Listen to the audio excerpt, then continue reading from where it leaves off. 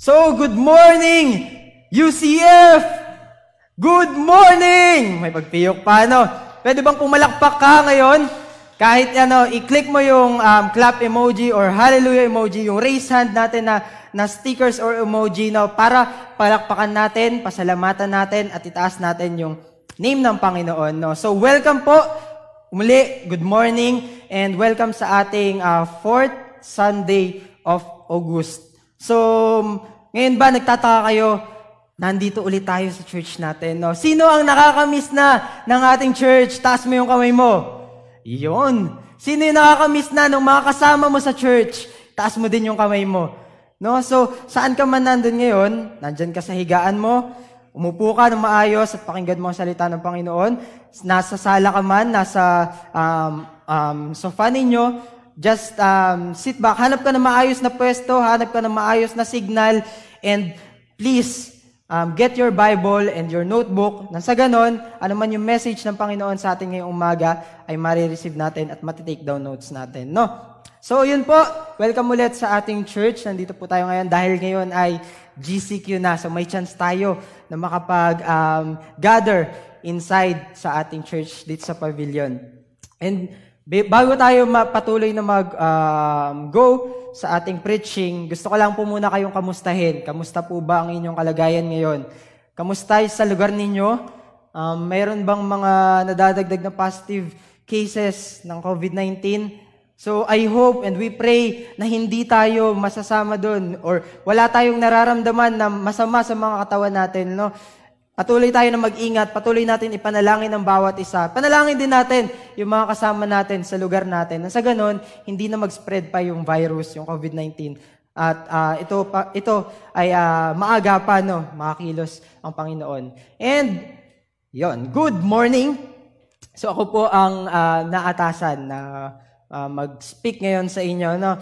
And bago tayo magpunta sa topic na pinrepare or binigay sa atin ng Panginoon ngayong umaga, konting review lang tayo sa ating theme or sa ating preaching last week. So, ang nag-speak sa atin, nag-share ng word ay si Kuya Jerry at ang title ng kanyang preaching ay Keep Watch. So, tinuruan tayo ng Panginoon through the life of Kuya Jerry, how can we prepare, how can we wait upon the Lord, no? So, dapat ano nga ba yun? Be wise. Una, dapat wise ka sa lahat ng pagkakataon, lahat ng oras. Be watchful kasi hindi mo alam, darating yung time ng Panginoon sa di mo inaasahang pagkakataon, no? So, be watchful. Dapat lagi kang ready. And ganun din, kinakailangan na you are always on fire or be on fire. Yung apoy na inilagay ng Panginoon sa puso mo, wag mo hayaan na mawala yan. Wag mo hayaan na manghina yan. Despite sa mga nangyayari sa atin ngayon, no? So, ang daming pangyayari na pwedeng dishearten sa'yo, pwedeng mag-cause na ikaw ay manghina, no? Pero always keep your fire. Always keep on fire for the Lord, no? Because, ayan, we are waiting on the promises of God. Andyan na yung promises ng Panginoon. Andyan na yung pagpapala niya. Ang tinitingnan na lang ng Panginoon ay yung puso natin, kung tayo ba ay wise, tayo ba ay watchful, tayo ba ay prepared to receive yung kanyang mga pinramis sa atin. So, ang team po natin ngayong August ulit is trusting and waiting on the Lord, no? So, ngayon naman, pupunta tayo sa ating key verse. Samahan niyo po ako, buksan ninyo yung Bible ninyo sa ating text for today, Isaiah chapter 40, verse 29 to 31. Says here, verse 29, He gives power to the weak and strength to the powerless. So, sino sa inyo ngayon ang nakakaramdam ng panghihina? Sino sa inyo ang nakakaramdam na powerless ako ngayon? Or wala akong lakas para tumayo. Gusto ko nakahiga na lang ako. Sabi ng Panginoon, siya ang nagbibigay ng power sa mga mahina at walang kapangyarihan. Even youths will become weak. Even pala ang mga kabataan, nangihina din. And tired young men will fall in exhaustion. Verse 31, ito yung magandang part dito. But those who trust in the Lord will find new strength. Pwede bang palakpakan mo ang Panginoon? Sabi doon, but those who trust in the Lord will find new strength. They will soar high on wings like eagles.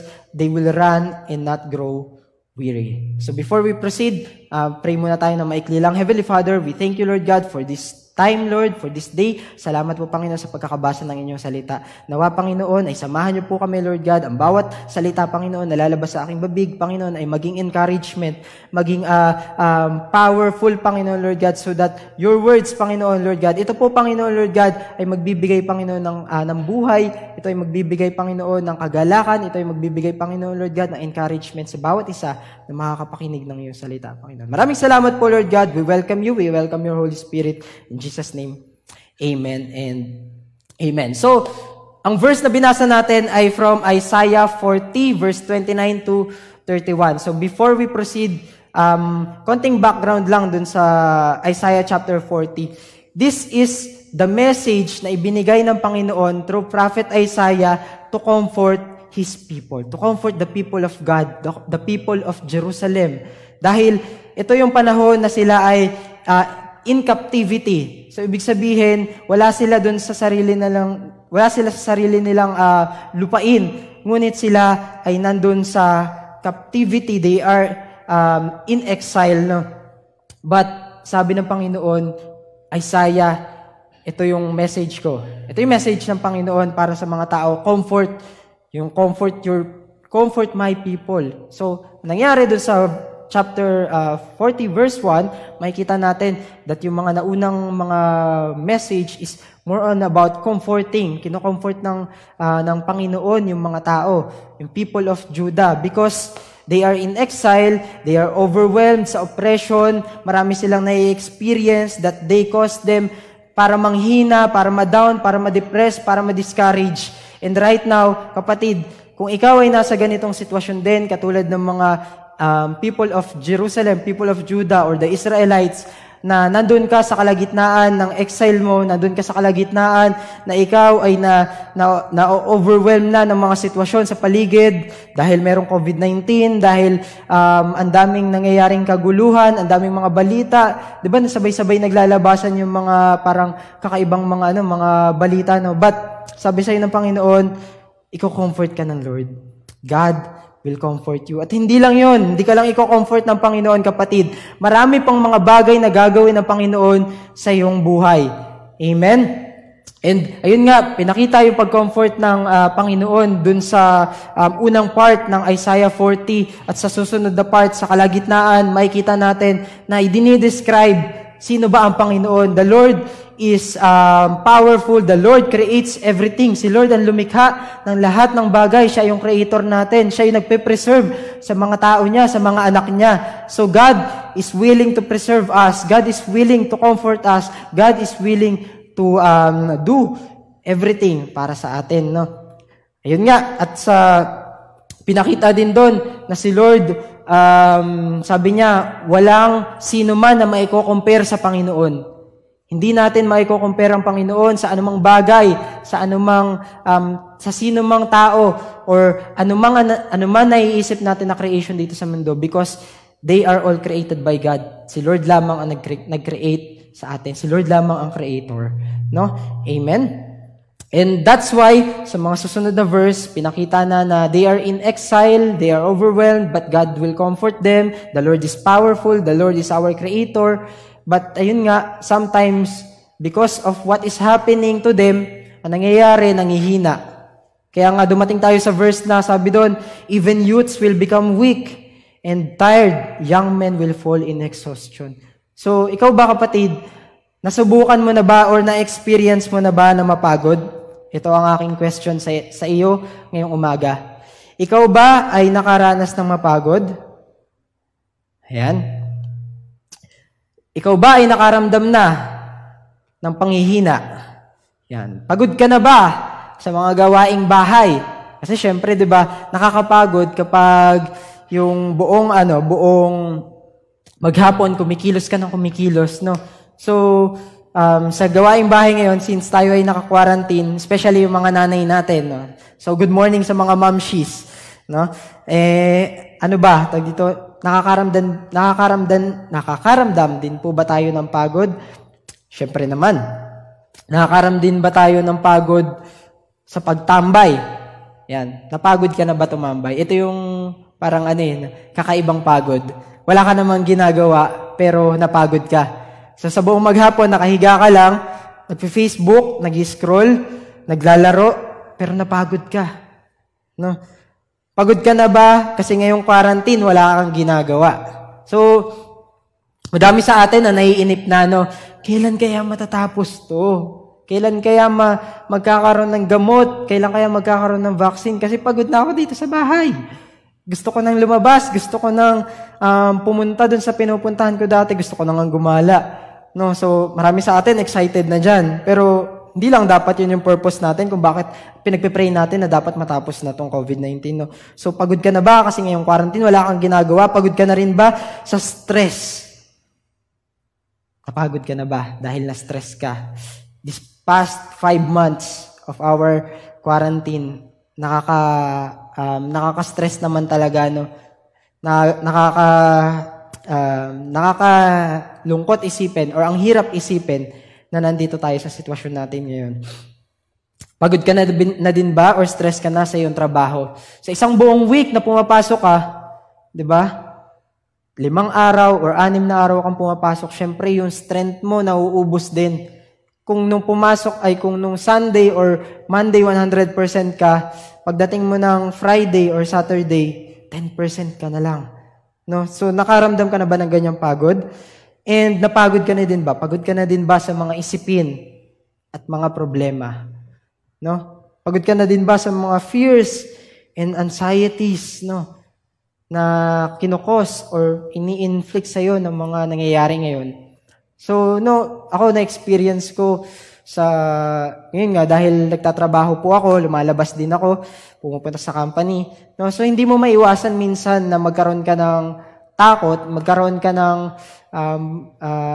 konting anxiety na, baka yung makakasama ko or makakatabi ko, positive, baka yung nakakausap ko na pala, meron na pala siyang symptoms, no? Hindi ko lang alam. So, may ganong fear. But, ang question is, pagod ka na ba sa mga anxieties and fears natin? Pagod ka na din ba? Ito, meron ka bang iniintay ngayon? Meron ka bang inaasahan na dumating pero hindi dumating? Meron ka bang kamit sa isang lugar or sa isang place, pero naghintay ka lang sa wala? Pagod ka na bang maghintay sa wala? Pagod ka na bang maghintay at umasa? No? So, marami sa atin naka-experience na ng ganon. Nakakapagod maghintay. Nakakapagod dahil, syempre, tayo bilang mga tao, tayo ay impatient. No, hindi tayo nakakatagal sa sobrang sa mahabang time ng paghihintay. Ang gusto natin, makuha natin yung mga gusto nating makuha, no? Gusto natin nandiyan na agad. Sabi nga, gusto natin instant na, parang noodles, parang kape, parang yung mga pagkain ngayon instant na, no? So, ano yung kadalasan mong ginagawa kapag ikaw ay napapagod? Ano yung kadalasan mong ginagawa? Marami sa atin, pag napapagod, nangihina, ang ginagawa nila, matutulog. No? Pagdating sa bahay, ay baba yung gamit, tapos bagsak na sa higaan, tulog, para ma-renew yung strength. Iba naman sa atin, pagka nai-stress, kapag napapagod, nag-i-stress eating, kumakain. So, sino dito ang guilty dun sa pag-stress eating? Ako, kapag napapagod ako, or feeling ko na-stress ako, ginagawa ko, kumakain ako ng ice cream. So, para iniisip ko kasi mako-cool down yung isipan ko. Di ba? Machichillax o marerelax ako. Sino naman sa atin dito, yung kapag may napapagod ka, ang labasan mo, outlet mo, para ma-relax ka, para magkaroon ka ng panibagong strength, ay mag-exercise. So, kahit pagod ka, gagawin mo, mag-stretching ka, mag-exercise ka, kasi feeling mo, nagpo-produce ka ng Sabi nga nila, kapag nag-exercise, nagpo-produce ng happy hormones. So, ikaw ay sumasaya, lumiligaya, And ayun yung mga madalas nating ginagawa kapag napapagod tayo, kapag nangihina tayo. Pero, yung mga ginagawa pala natin, may mga bagay na ginagawa tayo, akala natin nasa-satisfy tayo, nare-renew yung strength natin, nagkakaroon tayo ng panibagong kalakasan, ngunit hindi naman pala. No? But ito po yung message natin for today. Ang title ng message natin ngayong umaga is Finding Strength. Ayan. Finding Strength ang title natin. So, dito, sabi dito sa, God knows and God sees when you are tired. Nakikita tayo ng Panginoon kung kailan tayo pagod, kung kailan tayo nangihina, kung kailan tayo merong inaasahan, at patuloy tayo nag-hope, and then suddenly, nandun ka sa point na mag-give up ka. God sees and knows when you are tired. God sees the time when you are weak and powerless. And dahil dyan, God doesn't want you to stay on that situation. Hindi po gusto ng Panginoon na tayo ay palaging mahina. Hindi gusto ng Panginoon na tayo ay laging nalulugmok or bumabagsak. But ito ang gusto ng Panginoon. God wants to give us strength. Yan. Sabi dito, God doesn't want you to stay weak and tired always. And by the power that comes from Him, He wants to give us new strength.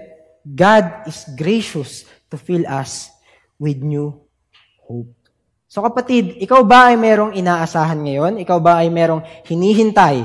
Ikaw ba ay merong pinanghahawakan na salita at pangako mula sa Diyos? Kapatid, panghawakan mo lang yan.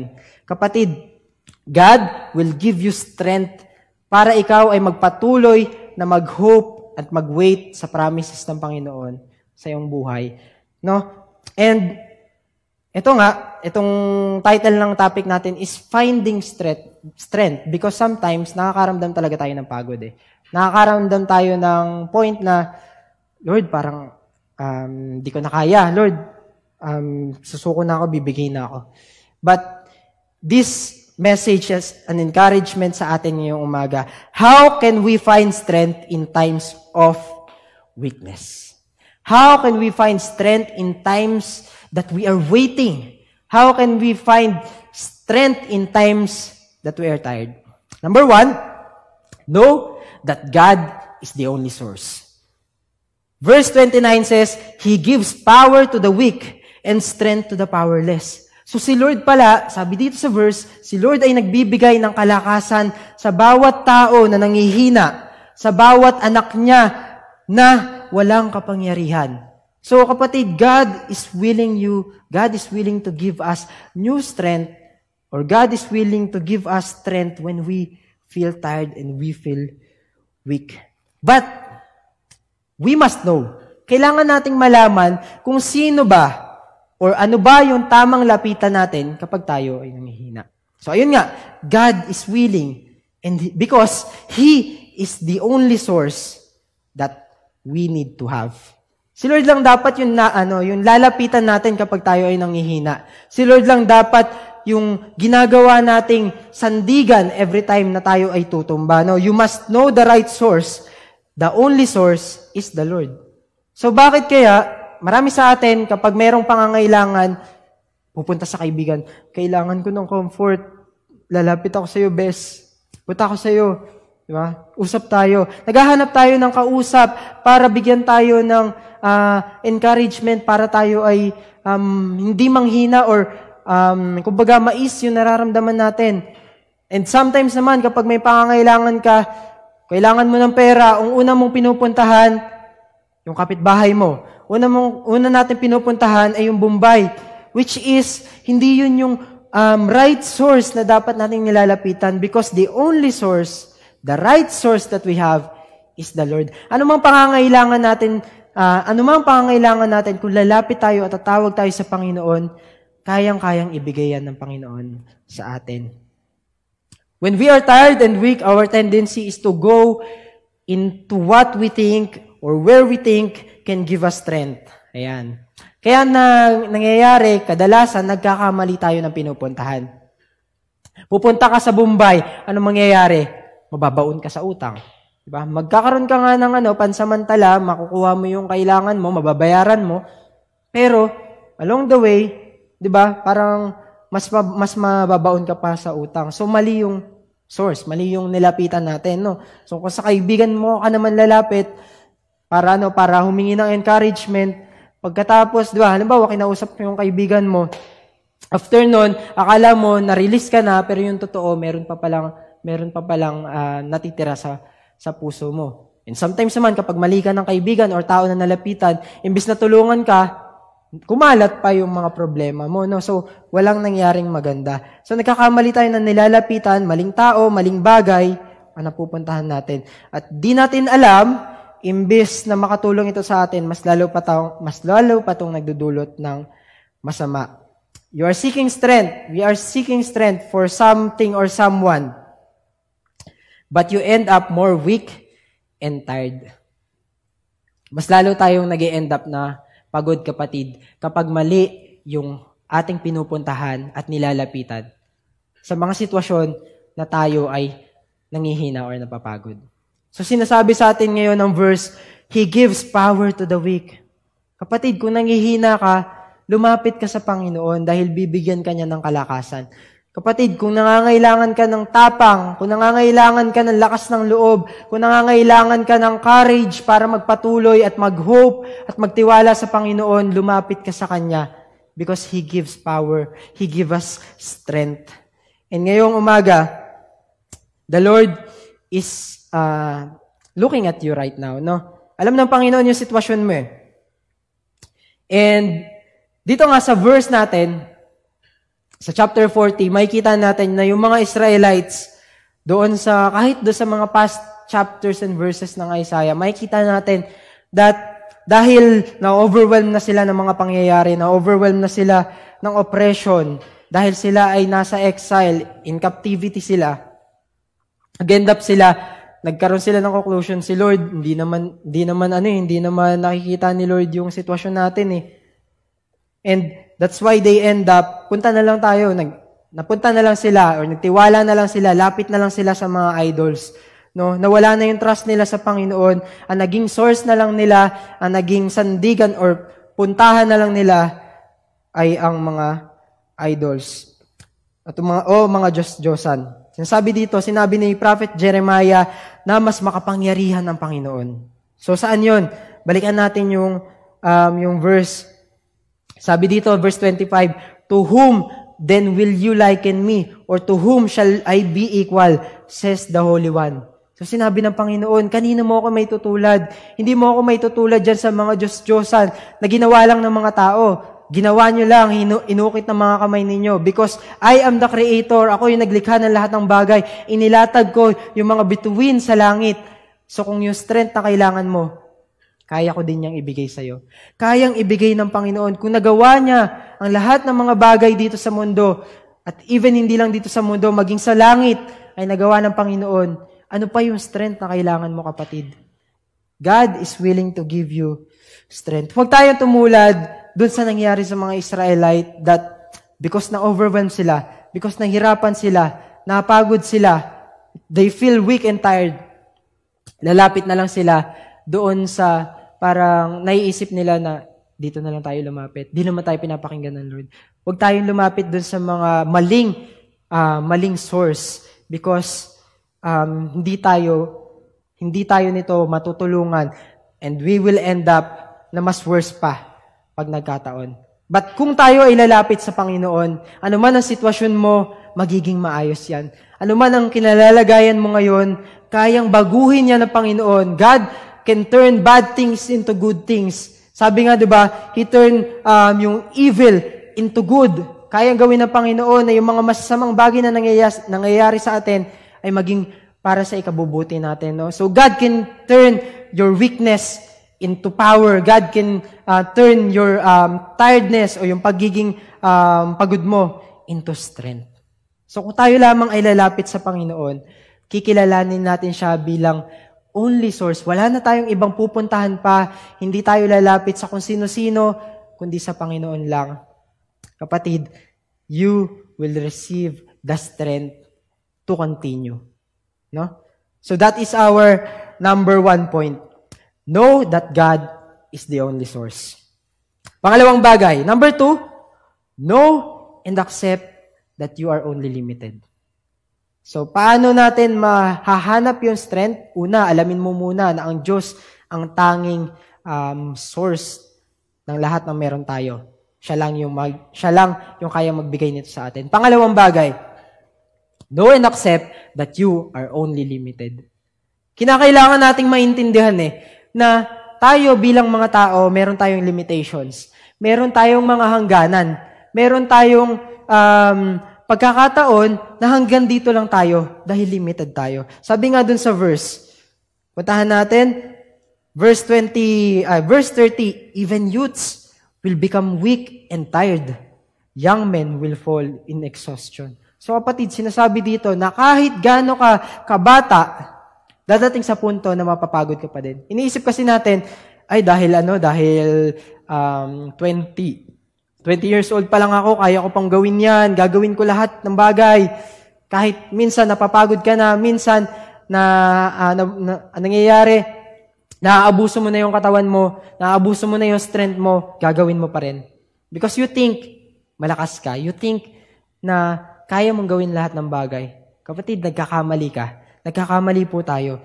And we must know and accept na meron tayong limitation. That we are only limited. Hindi nga sa lahat ng oras, pagkakataon, ay malakas ka. Hindi sa lahat ng time, ay kaya mong gawin lahat ng bagay. Kahit yung mga kabataan, kahit yung mga youth, kahit gaano pa kalakas yan, napapagod din at nangihina. Base dun sa verse natin, no? Kaya kung iniisip mo na kaya mong gawin lahat ng bagay at di mo na kailangan umasa sa kahit sino or kahit hindi ka na umasa sa Lord, nagkakamali ka. Number 1, si Lord lang ang tanging source ng strength at lahat ng bagay na meron tayo. Pangalawa, ang strength natin ay nauubos. Ito ay limited lang.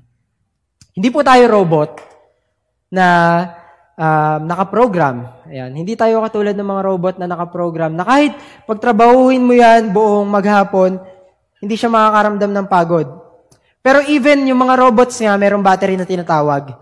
Diba? Meron silang battery na kapag dumating dito sa percentage na to, 100% yan, kapag 5%, nagbibigay ng alert yan. Yung cellphone natin, diba? 15% nagbibigay ng notification na kailangan mo na siyang i-charge. So, nauubos din yung power, nauubos din yung strength. Ganon din sa buhay natin Diba? 100% ka ngayon, pero darating yung time na 50%, 75%, 20%, 15% ka ng strength mo. And sinasabi ko dito is, hindi tayo palaging powerful, hindi tayo palaging malakas because of the things that is happening around us. Yan, ang daming mga nangyayari sa atin, katulad ng mga Israelites. Because of the captivity, dahil sila ino-oppress dahil sila ino-oppress ng Babylon, or dahil sila ino-oppress ng nag-conquer sa kanila na nation, 'di ba? Dumadating talaga sa punto na parang ayaw na nila magpatuloy. Meron silang na-receive na promise sa Lord na papalayain sila. Meron silang na-receive na word mula sa Panginoon na they will be delivered. Pero dahil ganun yung mga nangyayari, unti-unti nababawasan yung strength nila. Unti-unti nangihina sila. At ito yung kailangan natin maintindihan, kapatid, na kapag tayo ay nangihina, kapag tayo ay napapagod, kapag tayo ay dumadating sa punto na yung mga promises ng Panginoon ay hindi mo kayang panghawakan, know that you are only limited. Kailangan mong alamin, kailangan mong i-accept na meron kang limitations. At hindi ka magtatapos sa pag-accept lang na nasasabihin mo, mahina lang ako Hindi na ako magpapatuloy. Gi-give up ko na to. Hindi, kapatid, hindi yun yung gusto kong sabihin. But ang gustong sabihin ng Panginoon sa atin, kapag nalaman mo yung limitations mo, ito yung time para i-admit mo sa sarili mo na kailangan mo ang Panginoon.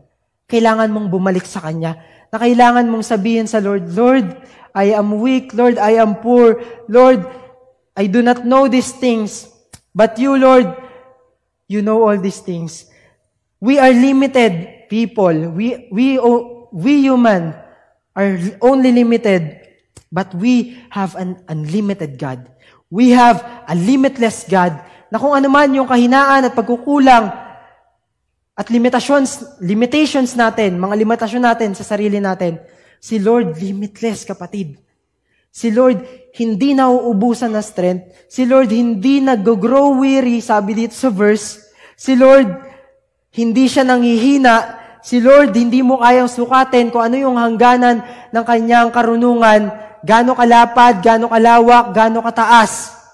Yung kanyang pangunawa, yung pag-ibig niya sa'yo, hindi mo yun masukat because God is an unlimited and He is a limitless God. Now that you know that you are only limited, it's time to come to know that we have a unlimited or an unlimited God. Lord, alam ko po na mahina ako. Alam ko po na mahiyain ako. Lord, alam ko na hindi ko kaya magsalita sa harap ng maraming tao dahil nanginginig ako. Pero Lord, naniniwala ako na ang kapangyarihan at ang kalakasan at ang karunungan ay nagmumula sa inyo. At hindi po ako magre-rely sa aking strength. Sa iyo lamang po. Naranasan mo na ba yan? Na-experience mo na ba yan, kapatid, sa buhay mo? Ako po ay hindi ganun ka galing sa pagsasalita.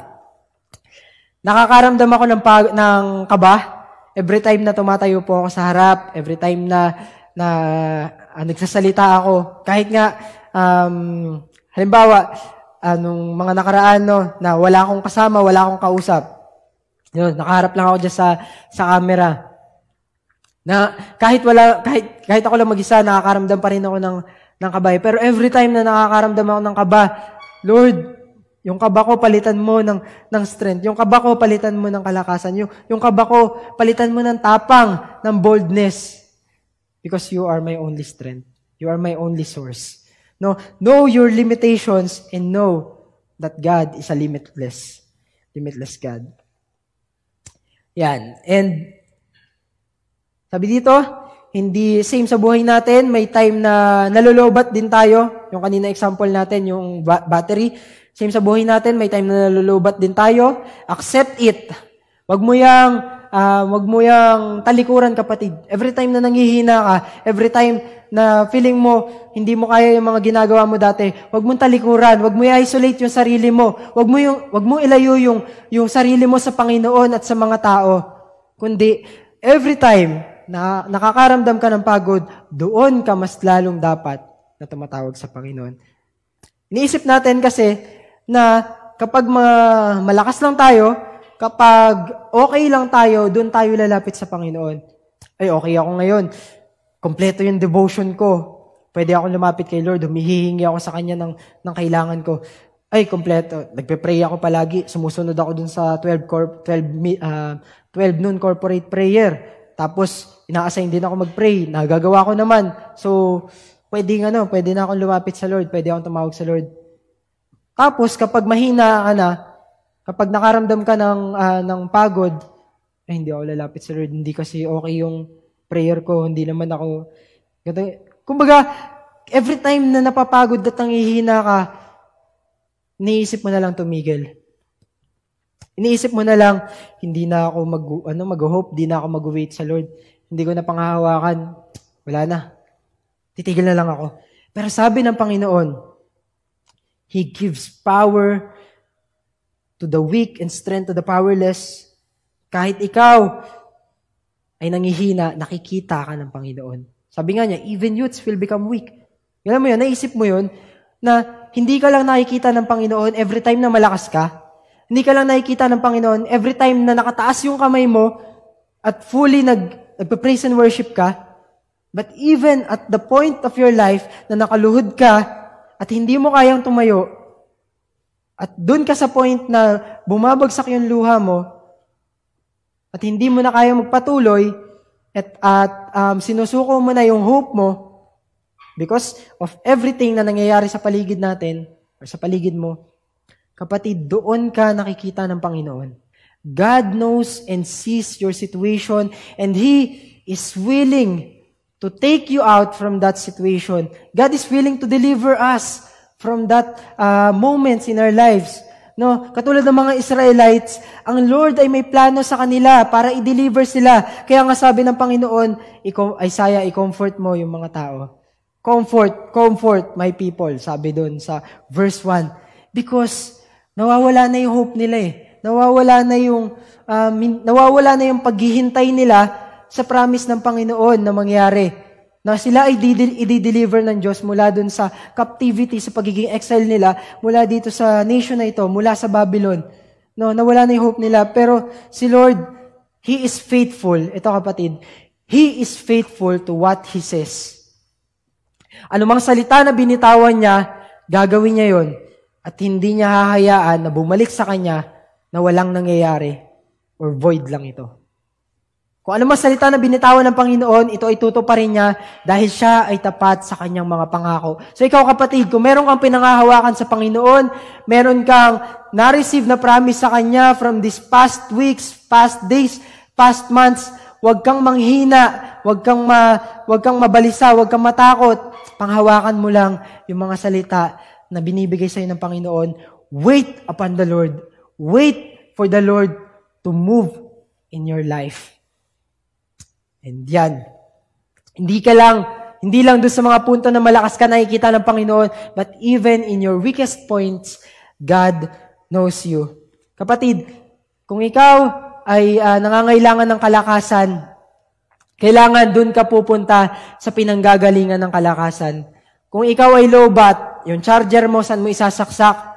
Doon sa plug. Hindi mo naman yan isasaksak doon sa sa tubig, o hindi mo naman yan dadalhin sa CR ninyo para ma-recharge yan, no? Kundi dadalhin mo siya dun sa mga tamang saksakan, dun sa plug. Dahil alam mo, na kapag kinonect mo yan dun, bibigyan ka or babalik, mare-recharge yung battery mo. Ganon din sa buhay natin, no? Huwag kang mahiya, huwag kang matakot na lumapit sa Panginoon sa time or point na kailangan mo ng strength. Doon ka mas lalong bibigyan ng strength ng Panginoon. Doon siya mas lalong willing na lumapit sa iyo. Katulad ng di ba, ng mga ng verse natin sa Psalms, God is near to the brokenhearted. God is near to those people who are down.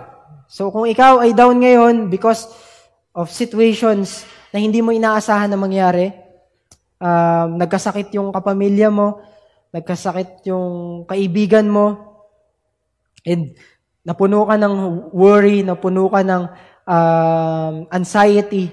Kapatid, lapit lang sa Panginoon. Tawag ka lang sa Panginoon because in that point, God is willing and ready to meet you. And yan. It is okay to admit that you are tired. Hindi mali na humarap ka sa Lord, na pagod at mahina ka, because God wants us to come to Him not just when we feel strong, but also in times of our weakness. Mapapagod tayo. Ayan. Mapapagod tayo, ngunit hindi tayo susuko. Mapapagod tayo, ngunit hindi tayo titigil. Mapapagod ka, ngunit babalik ka sa Panginoon upang humingi ng panibagong kalakasan upang ikaw ay makapagpatuloy ulit. Upang ikaw ay magkaroon ulit ng lakas para panghawakan yung mga pangako na ibinibigay sa iyo ng Panginoon. So now that we know that God is the only source, now that we know that that we are only limited and our Lord is a limitless God, hindi natin kayang sukatin yung lakas, kapangyarihan, kaalaman ng Panginoon, ano na yung sunod natin na kailangan gawin? Pangatlong point, entrust everything to the Lord. Kailangan lang pala natin gawin ay ipagkatiwala sa Panginoon lahat ng mga bagay. So puntahan natin yung verse 31. But those who trust in the Lord, they will find new strength. Sabihin mo kapatid, if I will trust in the Lord, I will receive new strength. If I will trust in Him, kaya akong i-meet at patatagin ng Panginoon. But those who trust in the Lord will find new strength. They will soar high. Sabihin nito, lilipad. Sabi doon, katulad ng mga agila. They will soar high on wings like eagles. They will run and not grow weary. They will walk and not faint. Nasabi itong verse na ito. Diba? Iniisip ko kasi, sabi ko, bakit kaya, but those who trust in the Lord. Sa other term, sa other translation, but those who wait, but those who hope in the Lord will renew their strength or will find new strength. And as I study, as I meditate on this, as I search it, yung word na ito, yung hope pala na tinutukoy dito, yung waiting na tinutukoy dito, yung trusting na tinutukoy dito, ay hindi lang yung maghahantay ka na nakaganyan ka, nakatulala ka, wala kang ginagawa. But yung waiting na ito is longing for the promises to be fulfilled by faith. Yun pala yung ibig sabihin nung term na hope, na wait, na trust dito sa verse na to. Kailangan pala meron kang longing na matutupad yung mga ipinangako sa'yo ng Panginoon, yung mga promises niya with faith, with eager expectation, with confident expectation. No? Nandun yung confidence mo, hindi dahil malakas ka, hindi dahil kaya mong gawin lahat ng bagay, pero alam mo na tutuparin ng Panginoon yung mga salita na binigay niya or binitawan niya sa'yo. With faith. Kapatid, kapag tayo ay nagtitiwala sa Panginoon, kailangan nating paganahin yung ating pananampalataya. Kailangan nating paganahin yung hope natin, yung confidence, yung expectation natin sa Panginoon. Diba? And sabi doon, they will soar high on wings like eagles, they will run and not grow weary, they will walk and not faint.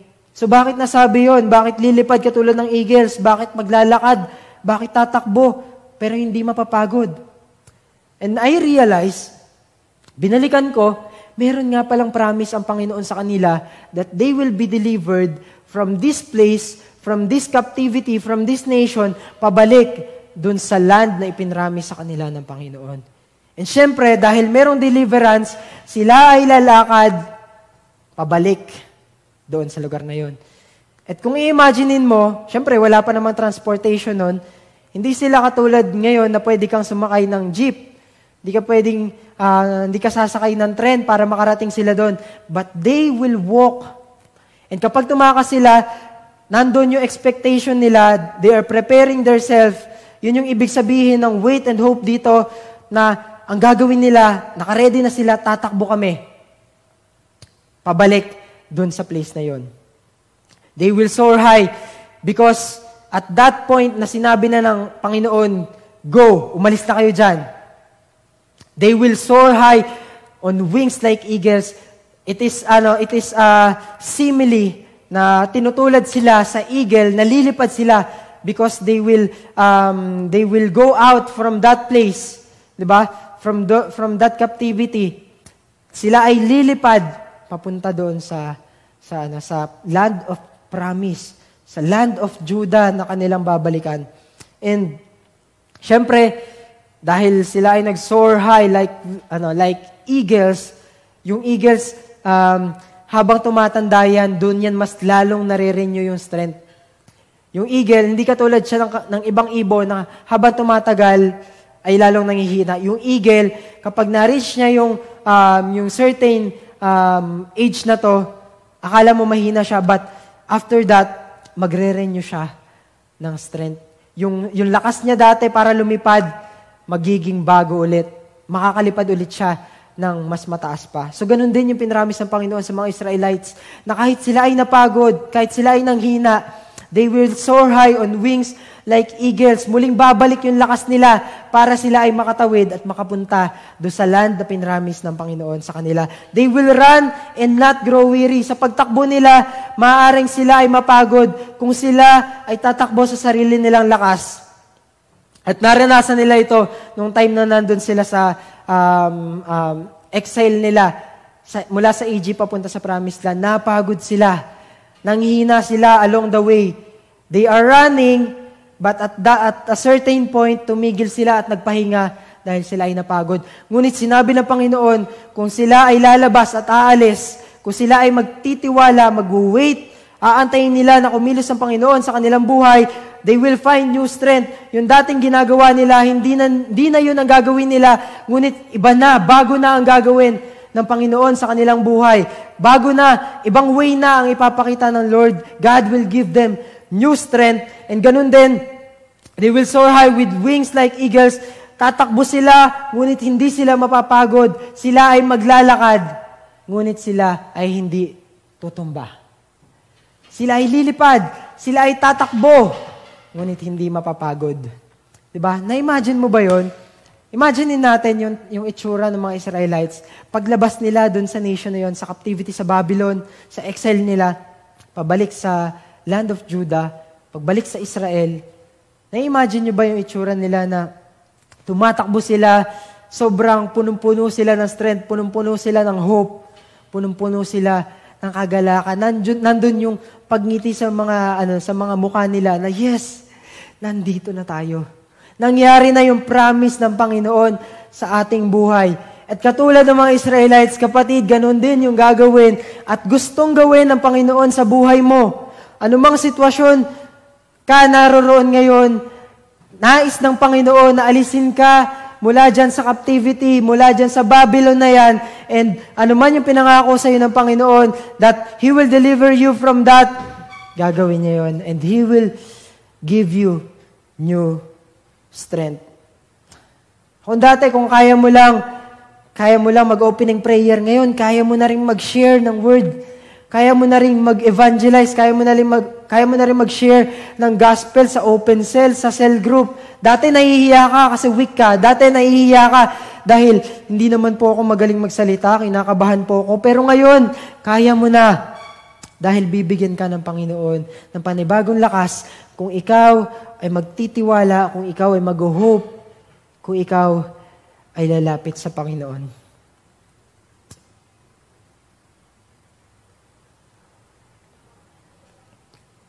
And, yan, sabi dito, may mga tao na na-acknowledge nila na sila ay weak and tired. Yan, may dalawang klase kasi ng tao eh. Yung mga tao na nalaman nila na sila ay mahina, at yung mga tao naman na nalaman nila na mahina sila, pero lumapit sa Panginoon. May mga tao that they feel weak and tired, yet nanatili sila dun sa situation nila. Hindi sila lumapit sa Panginoon. Kaya ano nangyari? They end up, walang nagbago sa buhay nila. They end up weak. They end up na still on that same situation. But sabi dito sa verse natin, but those who wait, but those who trust, but those who hope in the Lord will find new strength. Kung ikaw ay magtitiwala sa Diyos, sigurado, panibagong lakas ang ibibigay niya sa iyo. And trust or put your trust in the Lord. All your weakness, all your uncertainties or vulnerabilities in life, all of your exhaustion, kung ikaw ay napagod, isuko mo sa Diyos yan. Isuko mo yan sa Panginoon, kapatid. Pagkatiwalaan mo siya, ito lang yung kailangan natin gawin eh. Pagkatiwalaan mo yung Panginoon. Tama na nagtitiwala ka lang lagi sa strength mo. Tama na yung palaging ikaw lang yung gumagawa. Isama mo naman yung Panginoon sa mga bagay na ginagawa mo. You're waiting for your promotion. You're doing it with yourself. Kaya ko to, gagawin ko lahat. Mag-overtime ako. Magpuput ako ng effort. Lalagpasan ko yung limitations ko para ma-promote ako, para makita ako. But kapatid, if you will not do it, if you will do it without the Lord, baliwala yung lahat ng bagay na yan. Baliwala yung strength, baliwala yung promotion mo kung hindi mo kasama ang Panginoon. Hindi mo marireceive yan. Yung mga bagay na gusto mong mangyari sa buhay mo kung gagawin mo lang yan sa sarili mo. But if you will trust the Lord, you will put your hope on Him, you will have an expectation. Magkakaroon ka ng longing sa Panginoon na, Lord, alam ko gagawin mo to. Lord, alam ko ikaw ang magbibigay sa akin ng promotion. Lord, alam ko ikaw ang magbibigay sa akin ng provision. Lord, alam ko na ikaw yung magbibigay sa akin ng kagalingan. Meron po ako nararamdaman ngayon sa katawan ko. You will give me strength. You will give me hope. You will give me another life, Father God. And you will put your trust in the Lord. God is willing to help you, kapatid. God is willing to help you. God is willing to meet you at that point of your life. Nakikita ka ng Diyos dito sa sitwasyon mo na to? Nakikita ka ng Diyos sa kahirapan mo? Nakikita ka ng Diyos sa panghihina mo? Nakikita ka ng Diyos kapag nauubusan ka na ng hope, nauubusan ka na ng reason para magpatuloy. And God is willing to lead you on that land kung saan tinutupad ng Panginoon yung mga promises niya sa buhay mo. God will also, kung paanong inililigtas ng Panginoon ang mga Israelita at i-deliver niya papunta sa kanilang, pabalik sa kanilang bayan, pabalik sa kanilang lugar sa Israel, ganun din, ililid ka din ng Panginoon sa promised land. Number 1, how to find strength. Number 1, know that God is the only source. Number 2, know and accept that you are only limited. Tanggapin mo, kapatid, na meron kang limitation. And number 3, entrust everything to the Lord. Yun po ang conclusion natin. Paano tayo magkakaroon ng kalakasan? Gawin mo yung 3 bagay na ito. For our conclusion, simple lang. Hindi na natin pahihirapan pa. Gawin mo lang yung 3 bagay na to. And you will find the strength to continue. You will find the strength to hope again in the Lord. You will find strength para tumayo. Katulad ng eagle, katulad ng mga Israelites na tatakbo, they will not grow weary, they will walk and not faint. And for our challenge for today, what do you do when you are tired? Ano yung ginagawa mo tuwing ikaw ay napapagod at feeling mo ikaw ay hihinto na? Ayoko na mag-hope. Ano yung ginagawa mo para ikaw ay muling magkaroon ng kalakasan? Or wala kang ginagawa at all? Kapatid, sabi ng Panginoon, now that you know, yung 3 bagay na ito, let what you do lead you on the right source. Let what you do lead you on the promises of God into your life. Let what do you do determines the miracle, determines the promise that will be fulfilled in your life. And nasaan sitwasyon ka man ngayon, ano man yung pinagdadaanan mo, there is hope in the Lord. There is new things in the Lord. Sabi nga dito, but those who trust in the Lord will find new strength. They will soar on wings like eagles. You will find new strength. Kung ano yung dating kaya mong gawin, kalimutan mo na yon. Huwag ka na mag-dwell doon na dahil iniisip mo, hindi, malakas ako, kaya kong gawin yon. Tama na yon. Hayaan mong si Lord yung magbigay sa iyo ng panibagong lakas para gumawa ka ng panibagong mga bagay ngayon sa iyong buhay. And last verse, naiiwan ko na lamang po sa inyo. 2 Corinthians chapter 12, verse 9. But he said to me, my grace is sufficient for you, for my power is made perfect in weakness. Therefore, I will boast all the more gladly about my weakness, so that Christ's power may rest on me. Ito yung verse na binanggit ni Paul tungkol sa kanyang kahinaan. He said, my grace is sufficient for you. Ito yung sinabi ng Panginoon. Ang grace pala ng Lord ay sapat sa lahat ng ating mga kahinaan. Ang grace ng Lord ang tanging kailangan natin upang tayo ay magkaroon ng panibagong lakas. So wag kang mahiya, wag kang matakot, wag mong talikuran yung mga weaknesses mo. But learn to admit it and learn to entrust it, entrust everything on the Lord, and you will find strength. So ikaw, kapatid, kung ito ay first time mo na makarinig ng salita ng Diyos, maaaring napapagod ka na sa mga nangyayari sa paligid natin. Napapagod ka na sa 5 buwan ng quarantine na hindi mo magawa yung mga kailangan or gusto mong gawin. Napapagod ka na sa sitwasyon mo. If you want to receive yung strength na nagmumula sa Panginoon, pwede bang pumikit ka ngayon? Pwede bang sumabay ka sa isang maikling panalangin lang na ito at angkinin mo to na sarili mong panalangin? Let's pray. Panginoon, ako po ay lumalapit sa inyong paanan. Ako po, Lord God, ay mayroong kahinaan, mayroong kapaguran sa aking puso. Lord, lumalapit po ako sa inyo, inaamin ang aking mga nagawang kasalanan, maliit man o malaki, sinasadya man o hindi, sa isip man o salita at sa gawa, Lord God. I admit, Lord, that I am a sinner and I am in need of a Savior, Lord God. Kailangan ko po, Panginoon, ang kaligtasan na nagmumula sa inyo. Inaamin ko po na ako ay makasalanan at ngayon, Lord God, isinusuko ko ang aking buhay sa inyo. Inaanyayahan po kita, Panginoong Hesus, na pumasok sa aking puso at maghari sa aking buhay. Inaanyayahan kita na pumasok bilang aking Panginoon at personal na tagapagligtas. Salamat po, Panginoon, naniniwala ako na Ikaw, Jesus, ay namatay, pinako sa krus, namatay at muling nabuhay, Lord God, upang nasa ganon ang aking mga kasalanan ay magkaroon ng kapatawaran at ako ay magkaroon ng buhay na walang hanggan. Maraming salamat po, Lord God, sa panibagong buhay at pagkakataon na ibinigay niyo po sa akin.